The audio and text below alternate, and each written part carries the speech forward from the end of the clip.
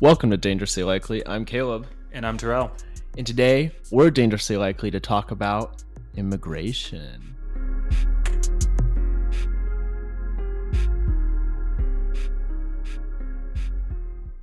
Let's go above the fold with this week's headlines.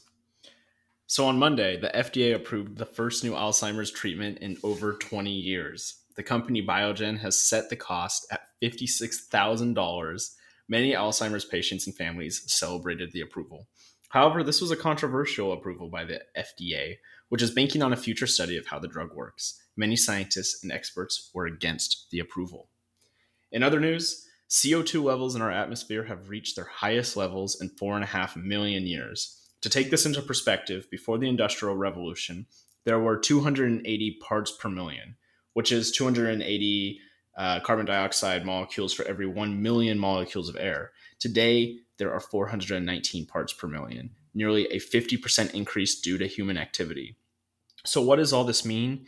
It pretty much means that global warming is getting worse, and we are really starting to see the side effects as it gets warmer, with more ferocious storm systems and wacky weather and melting ice caps and everything else that is associated with climate change and global warming. So I'll take it over to you, Terrell. Before we go global, breaking news, the White House has actually called off talks with Republican senators with infrastructure. The Biden administration announced today that they are choosing another path and connecting with more centralist Republicans rather than Republican leadership. Whoa. Thought that was an interesting tidbit, especially after our conversations around bipartisanship. Quick note for our viewers, breaking news as of Tuesday evening, not Thursday when you all hear this. Yes. And also breaking news as of, 20 minutes ago? Maybe an hour now. Yeah, so think about it. In our time, this is true breaking news. It is actually kind of wild, though, that he is not using leadership anymore. Is that really something that presidents do, Terrell? If they have the connections, I'm sure they do. I think what's noteworthy is the fact that the administration's recognizing that they might have more allies outside of the traditional hierarchical structure. And again, I'm really curious to see if McConnell is going to reap what he sowed by asking for a personal favor with the January 6th commission. But that's just me. Going globally, however, per the New York Times, the top economic officials from the world's advanced economies reached a breakthrough on Saturday in their year-long effort to overhaul the international tax law, unveiling a broad agreement that aims to stop large multinational companies from seeking out tax havens and force them to pay more of their income to governments. What's noteworthy about this move that actually I think we talked about towards the beginning of this administration is it looks to set a global minimum corporate rate at 15%. What I really thought was interesting is the chancellor in Britain mentioned that this is an opportunity and an agreement that fits the global tax digital age, recognizing that we as a populace, we as a globe, have shifted from our previous mechanisms and methods to need more modernization and more recognition that the way that companies and international organizations function are not the same as in the 1950s. Additionally, we are planning for an uphill battle as the G7, which is the smaller group, takes this to the G20 to get an overall agreement and start implementing this across the largest economies in the globe. Noticeably, Ireland has already come out in opposition, where their rate currently sits at 12.5%, and they feel that this is putting them at a disadvantage as we move forward. On a quick geopolitical beat, there's some interesting headlines that I actually want to get your opinion on, Yeah. Caleb. I'm just going to read the headlines and then ask you for an overall thing.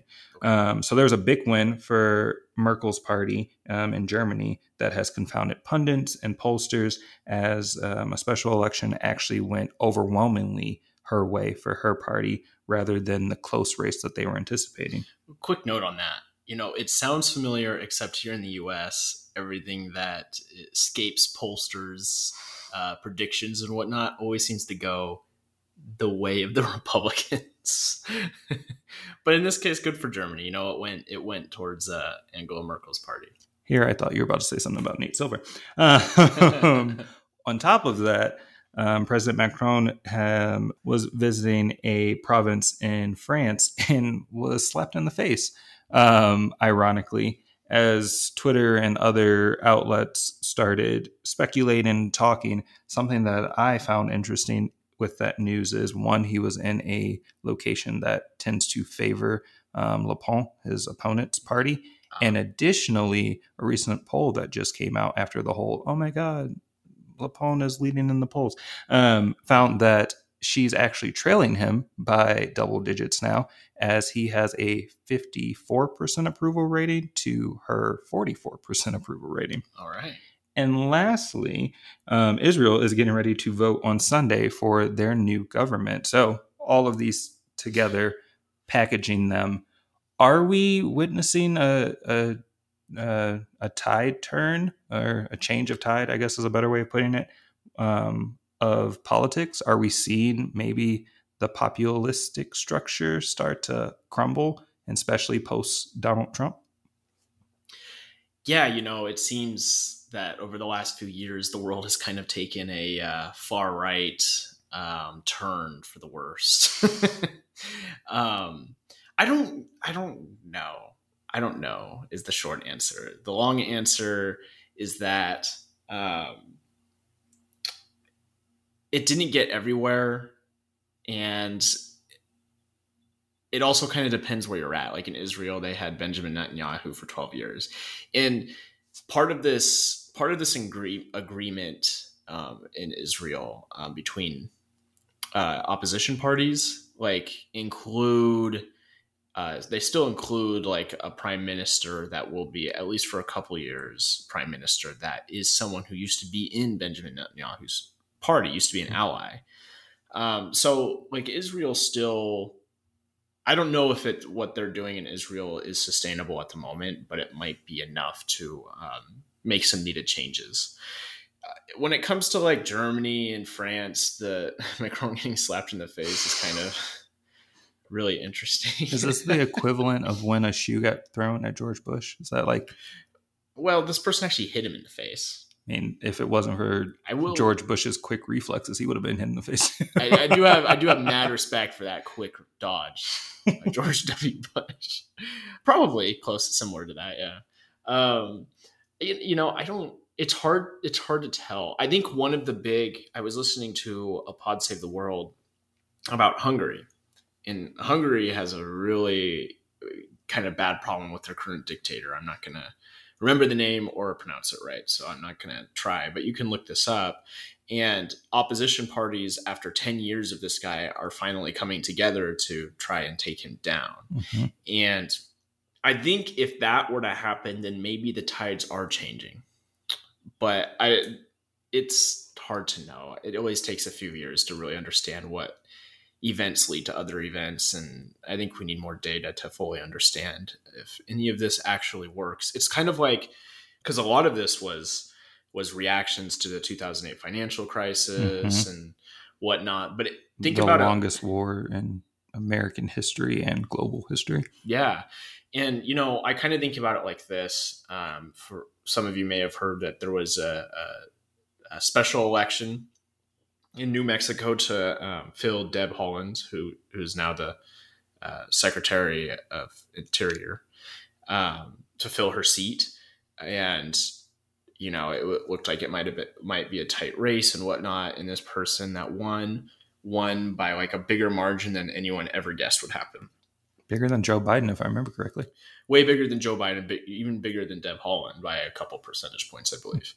And it's one of those things where the immediate reaction is, okay, wait, like if Democrats just won this seat by like a large amount, like does that mean we're fine for the midterms? And no. Exactly. Like special elections can be good indicators, but they're not necessarily factual. And this is just one in a state that's turning more blue than it was, I believe. And so that's how I kind of see these, like the German election that you mentioned. That's kind of how I see that. Not really sure if there's a tide turning. We need more data. That was really long-winded, but there you go. No, I agree. I can't remember if it was a New York Times article or Politico, but there was a interesting analysis speaking specifically to the Israeli coalition that said it's like if Mitch McConnell and AOC were to come together and decide they wanted to form a coalition. That's essentially what's happening in Israel right now. There are so deep ingrained differences in the parties that have now bonded together just to oust the tentatively former prime minister. And that's what's happening in Hungary too. It's not as in the news because we're allies with Israel, but that is what's happening in Hungary too, and it's quite fascinating. And I start to question, and maybe this is the American in me, but to your point, having an administration that is speaking about bipartisanship, about seeing your neighbor, finding peace, finding friendship. We're diving into immigration and the vice president's trip, hearing her words of the U.S. will support and help root out corruption, things of that nature. I think exactly to your point, it's too early to tell, but there's hope that the water is receding and a tide might be turning. Let's hope.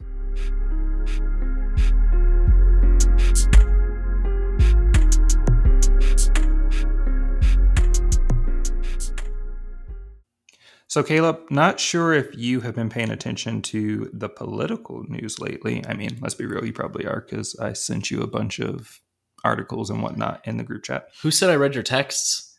Oh. Well, all eyes are on Vice President Kamala Harris, as I mentioned earlier, as she makes her first foreign trip to Guatemala and Mexico to address the immigration crisis currently. Oh, yeah, I saw that from your messages. Oh, but you still didn't read it. Yeah. Yeah. Mm-hmm. Yeah. Actually, here's a noteworthy / over politicized clip that I think can really drive this conversation. I want to be clear to folks in this region who are thinking about making that dangerous trek to the United States-Mexico border. Do not come. Do not come. The goal of our work is to help Guatemalans find hope at home. So the reason this has just ruffled so many feathers is because we live in a society where a particular party likes to just be a group of hypocrites.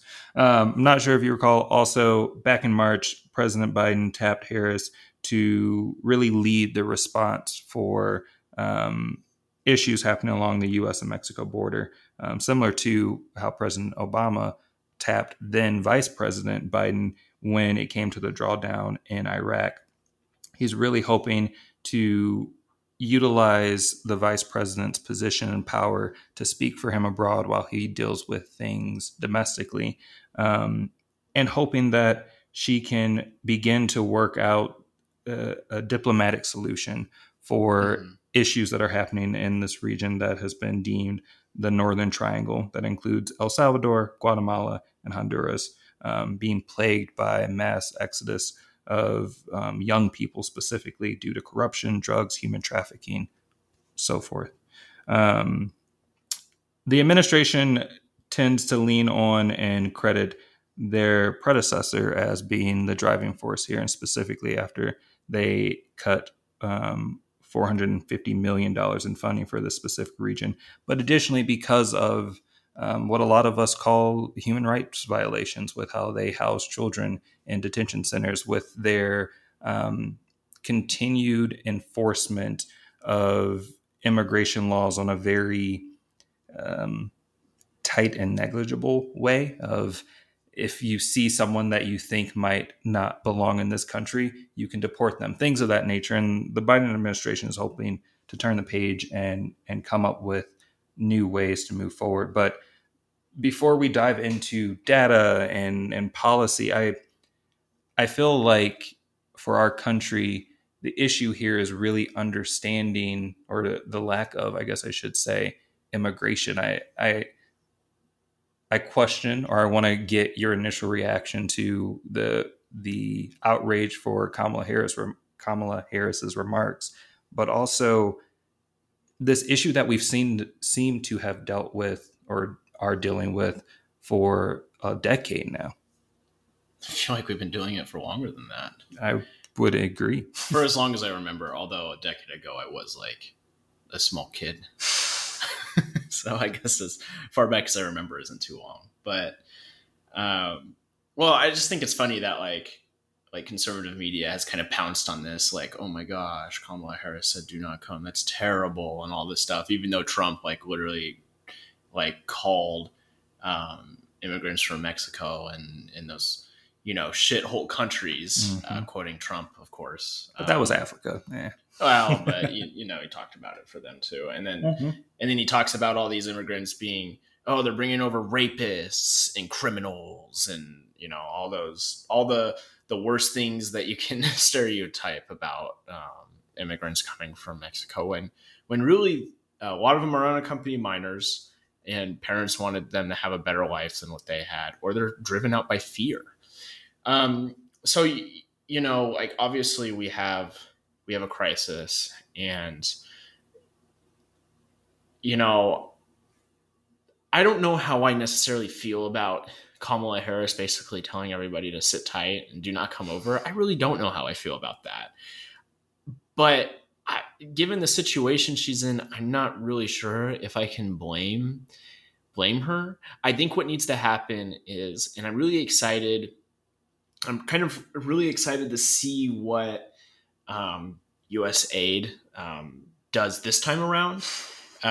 For those who don't follow the immigration thing, U.S. aid has been kind of the driver of programs and federal aid spent in countries like Guatemala, El Salvador, Honduras, Central American countries, where we've experienced a lot of migrants, especially unaccompanied minors, being detained at our border recently, have come from those countries.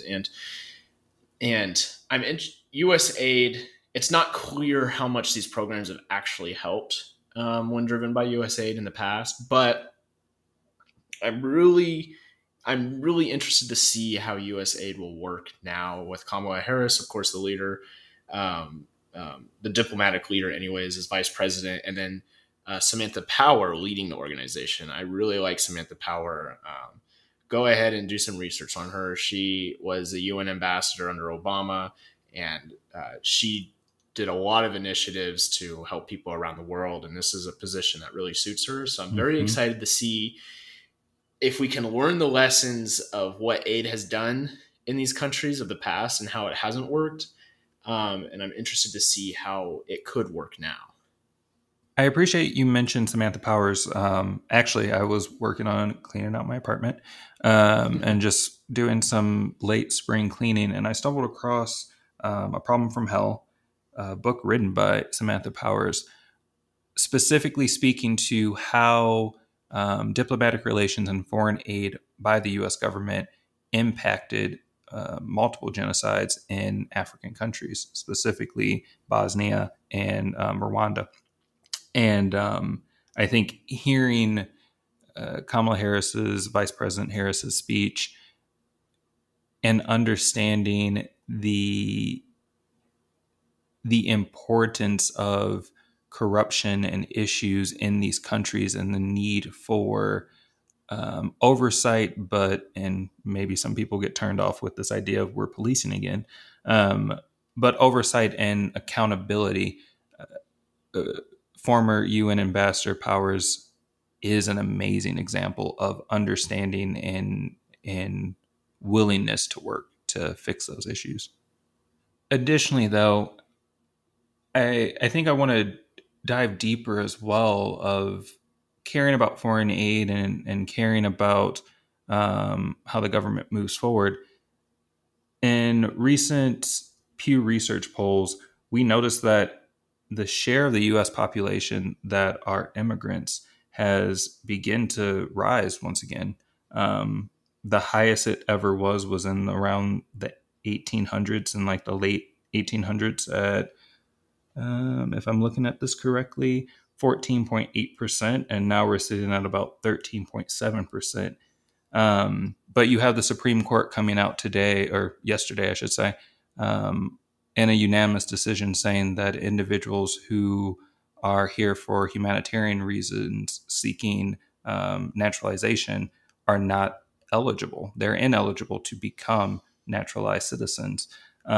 You have a party, I'll call them out, the GQP, who is actively, like you mentioned, using this language that they're sending their worst. They're sending rapists and predators and drug dealers and all of these pieces. And yet when you go to the border, when you see the border, you see children. You see parents shipping off their small children because they want them to have a better life.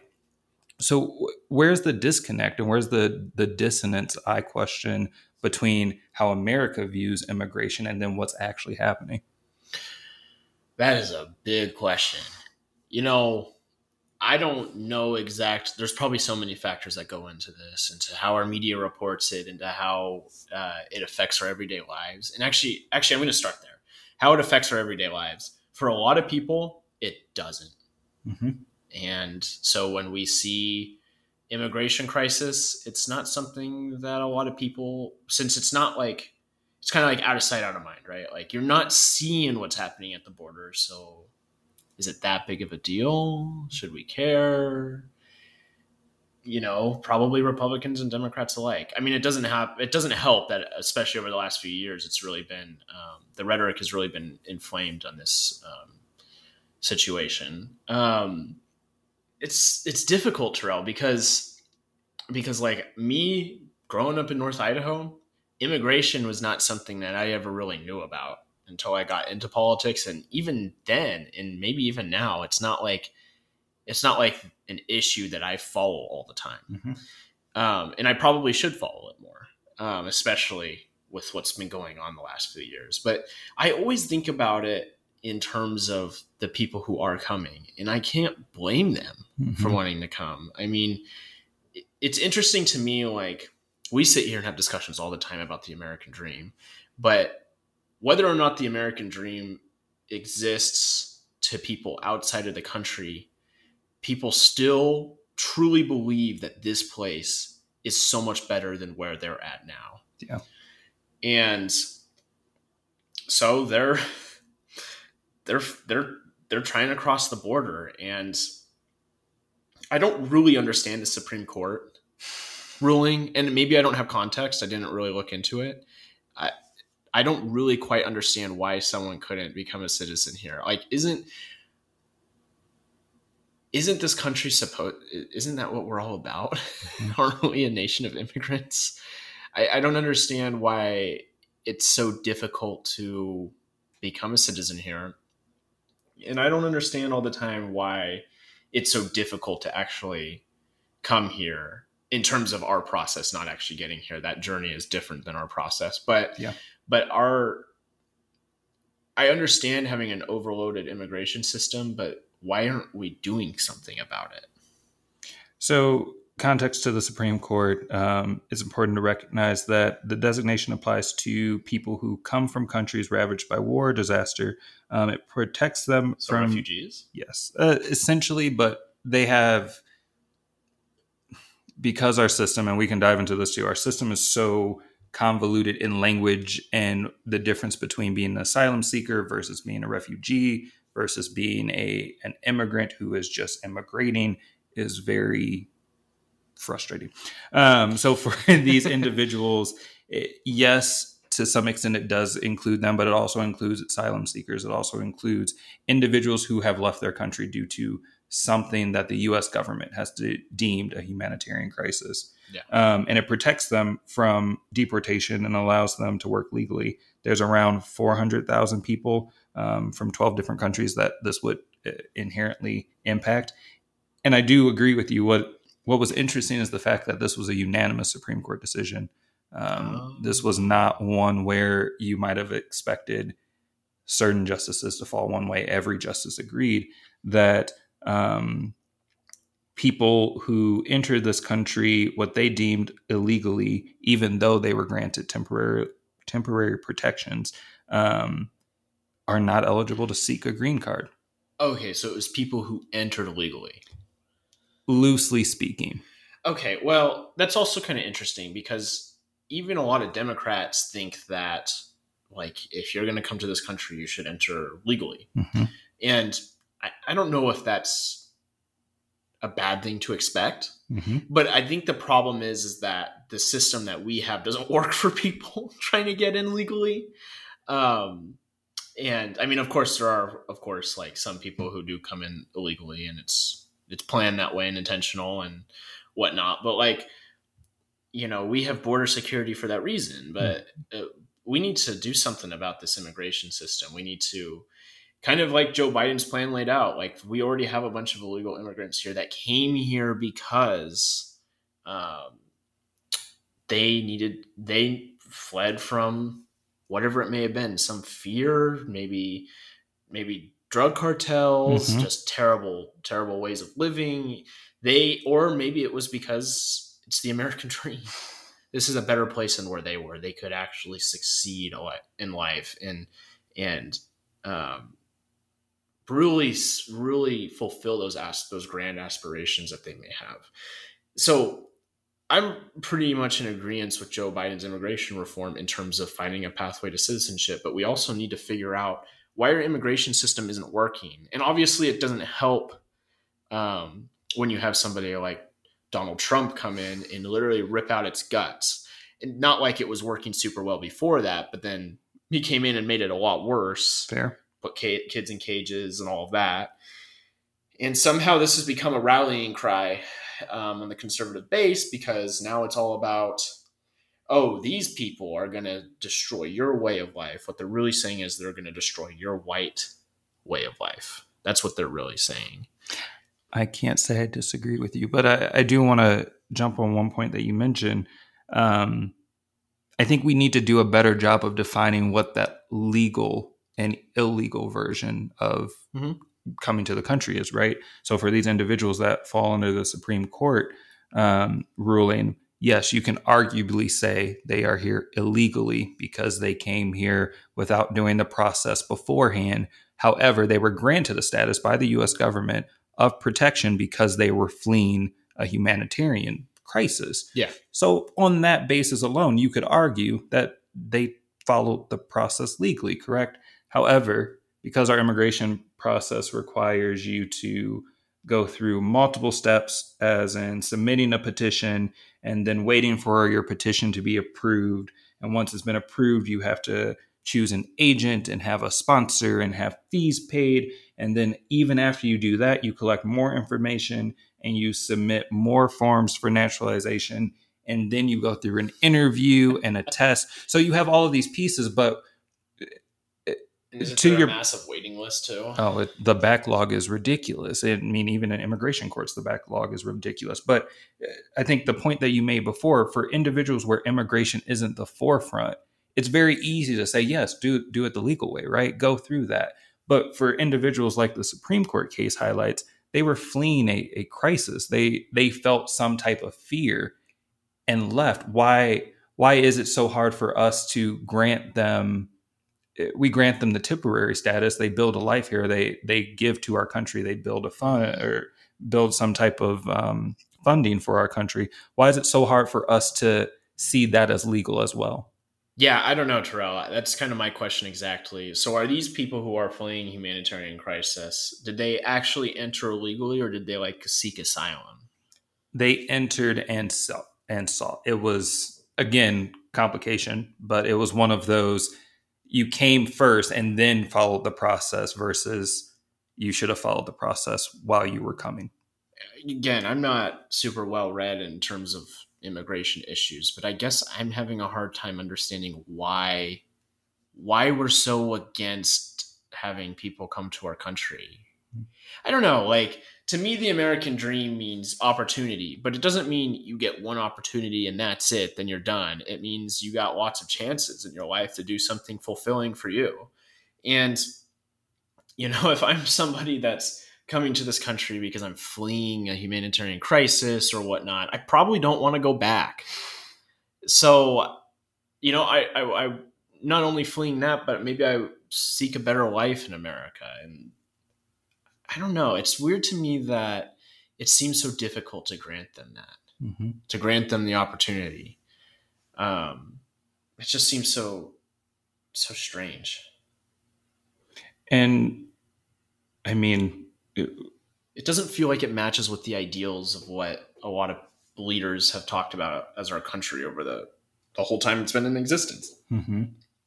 And it, again, we've said it a few times, but it's not an easy roadmap, right? It's not a process that is you do A and you get B. Granted, like we've highlighted, there are multiple different ways that individuals may look to immigrate. It could be due to a humanitarian crisis. It can be due to some need for asylum. It could just be a genuine, we want to move because this, like you mentioned, this American dream seems like a better opportunity than what we have. And as the Biden administration seems to move forward with this idea of finding a roadmap and building something that shows the impact of immigration on the country and the impact of having a process that is adaptable and movable. They also highlight, like you did, a need to embrace diversity, specifically in their policy layout that they released towards the beginning of the administration. They highlight that the bill can't include any semblance of a ban. It can't discriminate people due to their religion or their location of origin. And there's a need to continue to increase diversity visas, which this country offers, from 55,000 to 80,000. But do you think that is a real issue that we're having? Do you think that people are actually concerned with the fact that the face of America is changing? Depends on who you talk to. Kind of like I said earlier, yes, like half the country, I think, is concerned that the face of America is changing. That's why we got somebody like Donald Trump as president.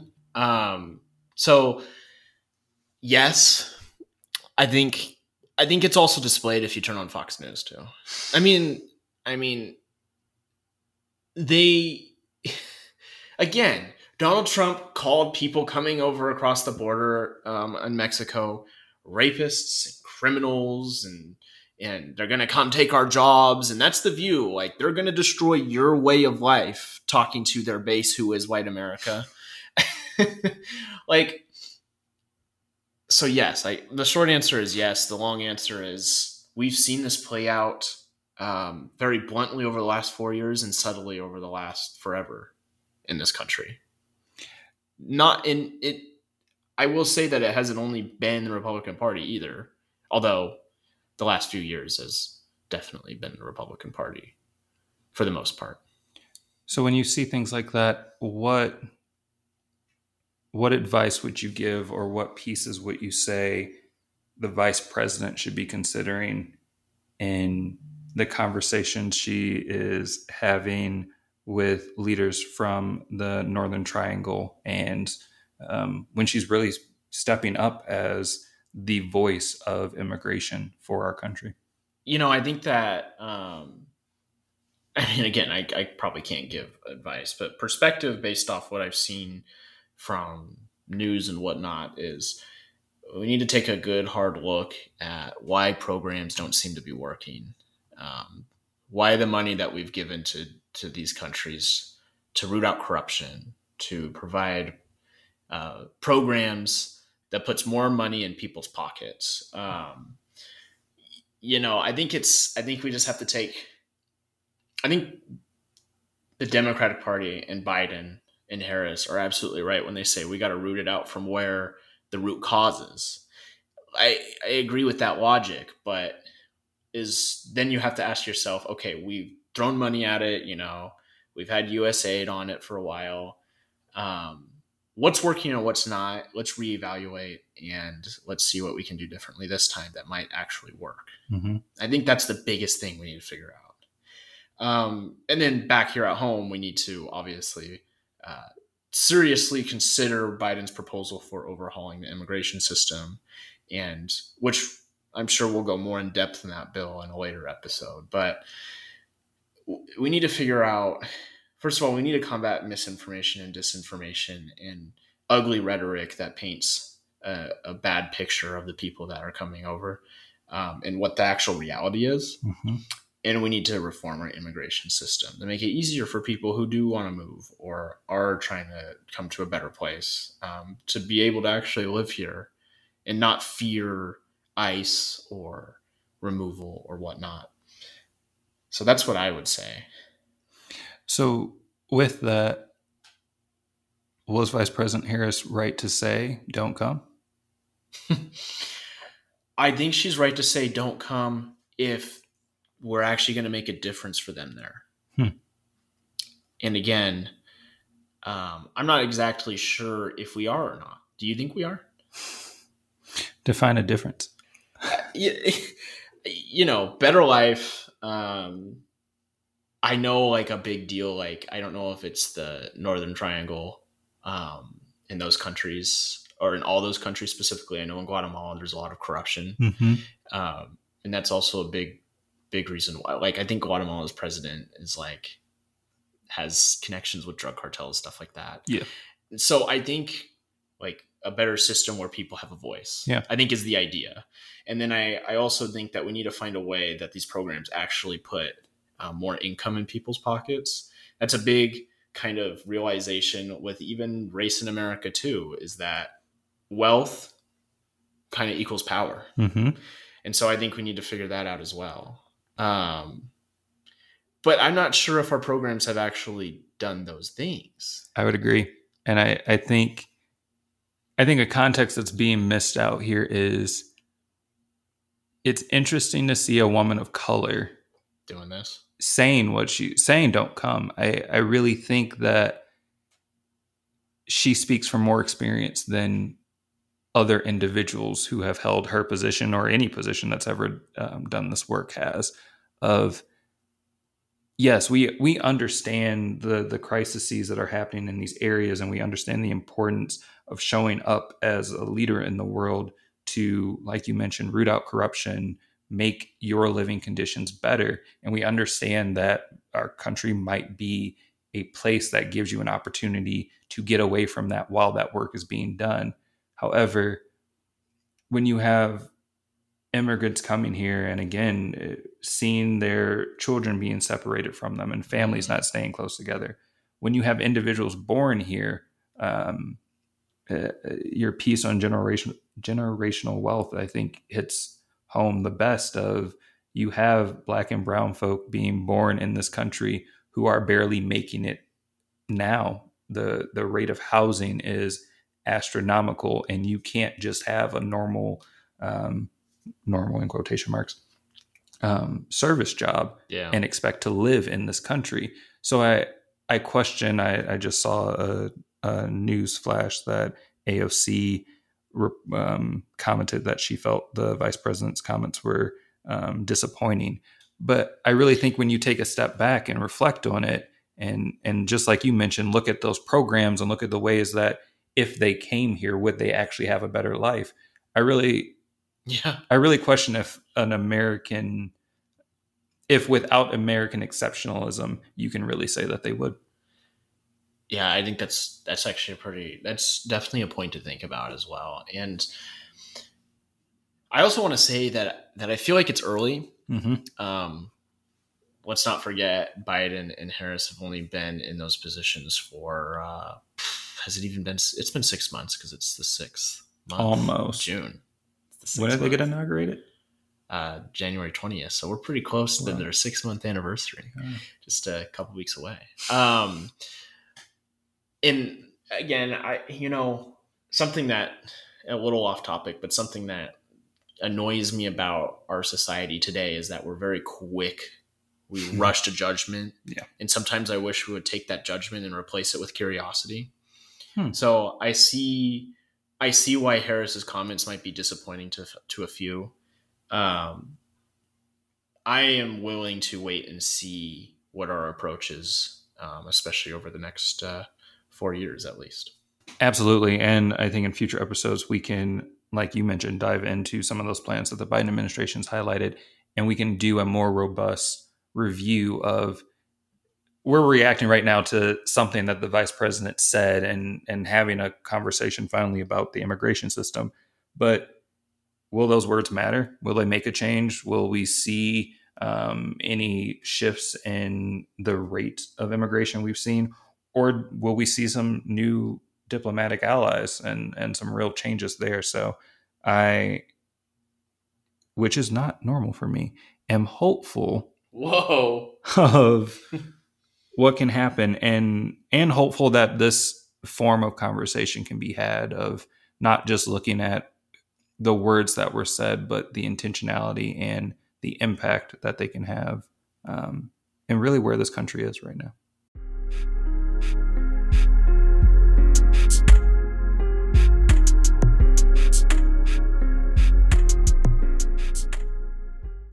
Take us on a tangent, Caleb. All right. Well, my tangent will be, as usual, probably short and sweet and more likely an update on my life. Something I've never been good at. Continue. So my girlfriend's name is Maya, and she's awesome and wonderful and beautiful. Name drop. She's better than Caleb, so I do echo these opinions. Facts.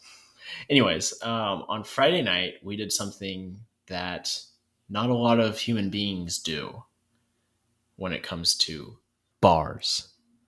Wore a mask? No, I mean, that's a good one. We went to a bar at 5 p.m. and nobody was there. You're going to be that couple. No, we really just had an itching to play pool. Oh. And so we went to a bar early. Nobody was there. And we got the pool table. And we had a couple drinks, played some pool and some darts. And it was a wonderful time, You're going to be that couple. I don't know if we're going to be that couple, Terrell, okay? You're going to be We'll be the couple that does that until we get our own pool table. You're going to be the 50-year-old couple who are like, oh, this was one of our favorite bars growing up, and go there at like 6:30, like just close enough where a couple of college kids might sneak in. You guys are all decked out, dressed nicely, just like casually enjoying a drink, and all the kids are like, where did these people come from? That's going to be you. Look. We've only done this one time the whole time we've been dating. It only takes one time. Oh, no, stop this. I will say that bars look better at night. Oh, yeah. But playing pool was fun, and we're currently tied. Oh, she let you win.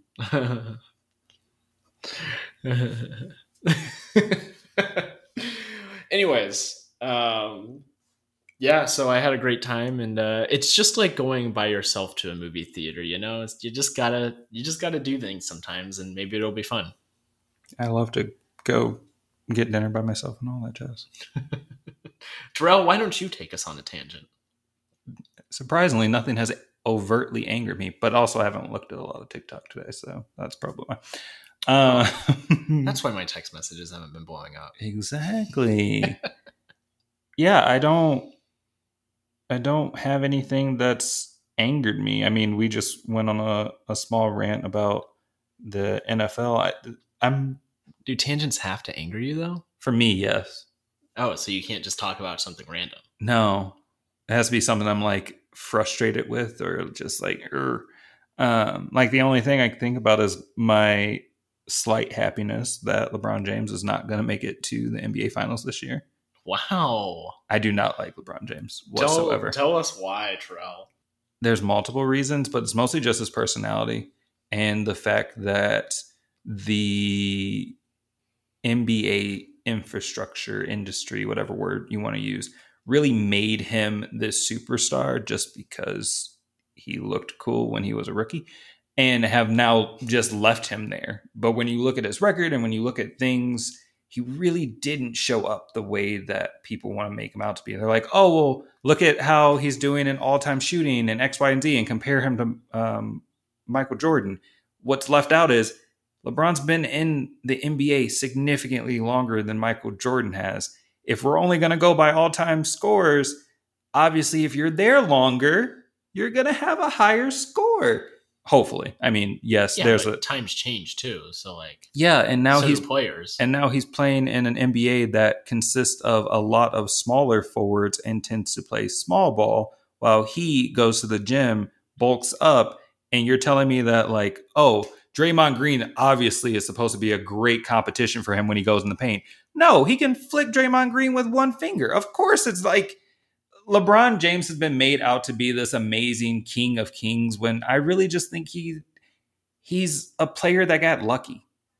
That's it. And then Don't we all just get lucky, Terrell? No. Why? Not everyone. Some people don't have good luck. A great example. Well, wait a second. Now I Okay, forgot his name. let's say that he got lucky, okay? Yeah. But then he's a great player. Not necessarily.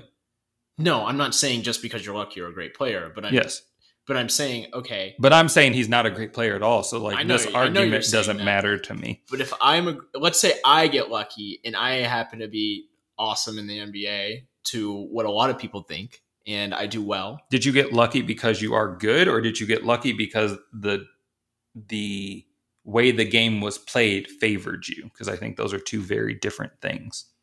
And I feel like you're really trying to scratch at why LeBron's bad, but LeBron's just not bad. But he kind of is. I mean, he's bad because he took advantage of how the game's played? Yes. How is that bad? I don't like it. I don't. As a person, so but wait a second. I've grown up watching the NBA all my life. It is a big part of my family. We used to go to all-star games. I remember watching the bigs play. I remember Kevin Garnett in his prime. I remember when the Pistons went on their playoff streak. I remember what it was like when Shaq literally broke the hoop because he was hanging on it too long in the glass shattered. Like, these are things that I can recall, and those are the people that LeBron was intending to play. Like, he grew up in that frame of basketball when the people in the paint were big, when the perimeter was not a place that people shot a lot from. You had maybe one player who was semi-decent at shooting from the perimeter, but they mostly went for a mid-range shot, were sometimes good. Well, wait a second. LeBron James was created in that system and was developed in that system versus the system that's being played now is far more perimeter heavy. You don't see people driving to the paint as much as they used to. Except LeBron, because he knows that he can, not because he's good at it, but because that change in how the game is played has resulted in defenders being smaller and not focusing on. But that doesn't sound like LeBron's fault. It's not. But that you can't make someone a great because they got really lucky in how the game got played. But the way the game's played now is we don't have comparison. So he's great until we have comparison. I think you have plenty of people to compare him to that are already up and coming and doing amazing compared to him. Jason Tatum, great example. Yeah, but LeBron's also like 40 years old. Congrats. Let's wait till they're 40 and see if they're as good. They probably will be as long as they don't get injured. Also, I don't like the fact that he always walks off the court when he loses and gets all butthurt. Like, I just don't. Oh, it's just antics. Everybody does that shit. That's not true. Curry does not do that. Nobody Curry cares. always waits till the end of the game. Actually, my mom and I do a lot. It's really funny because after he lost, I immediately called my mother and was like, "Did you see?" She's like, "Oh my God, did he not make it?" Ha ha ha. And she started laughing because we both have a deep-seated disdain for him.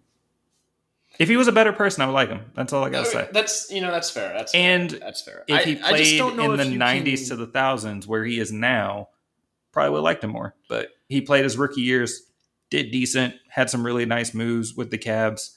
Also would like to point out that no one treated the Cavs seriously when he was a rookie. So why we pretend like, oh my God, he got a dunk is immaculate when the team still went on to lose by 20. Ooh, congrats.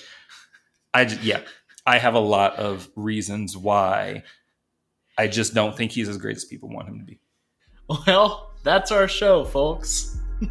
I'm Caleb. I'm Terrell. And we're dangerously likely to see you next week.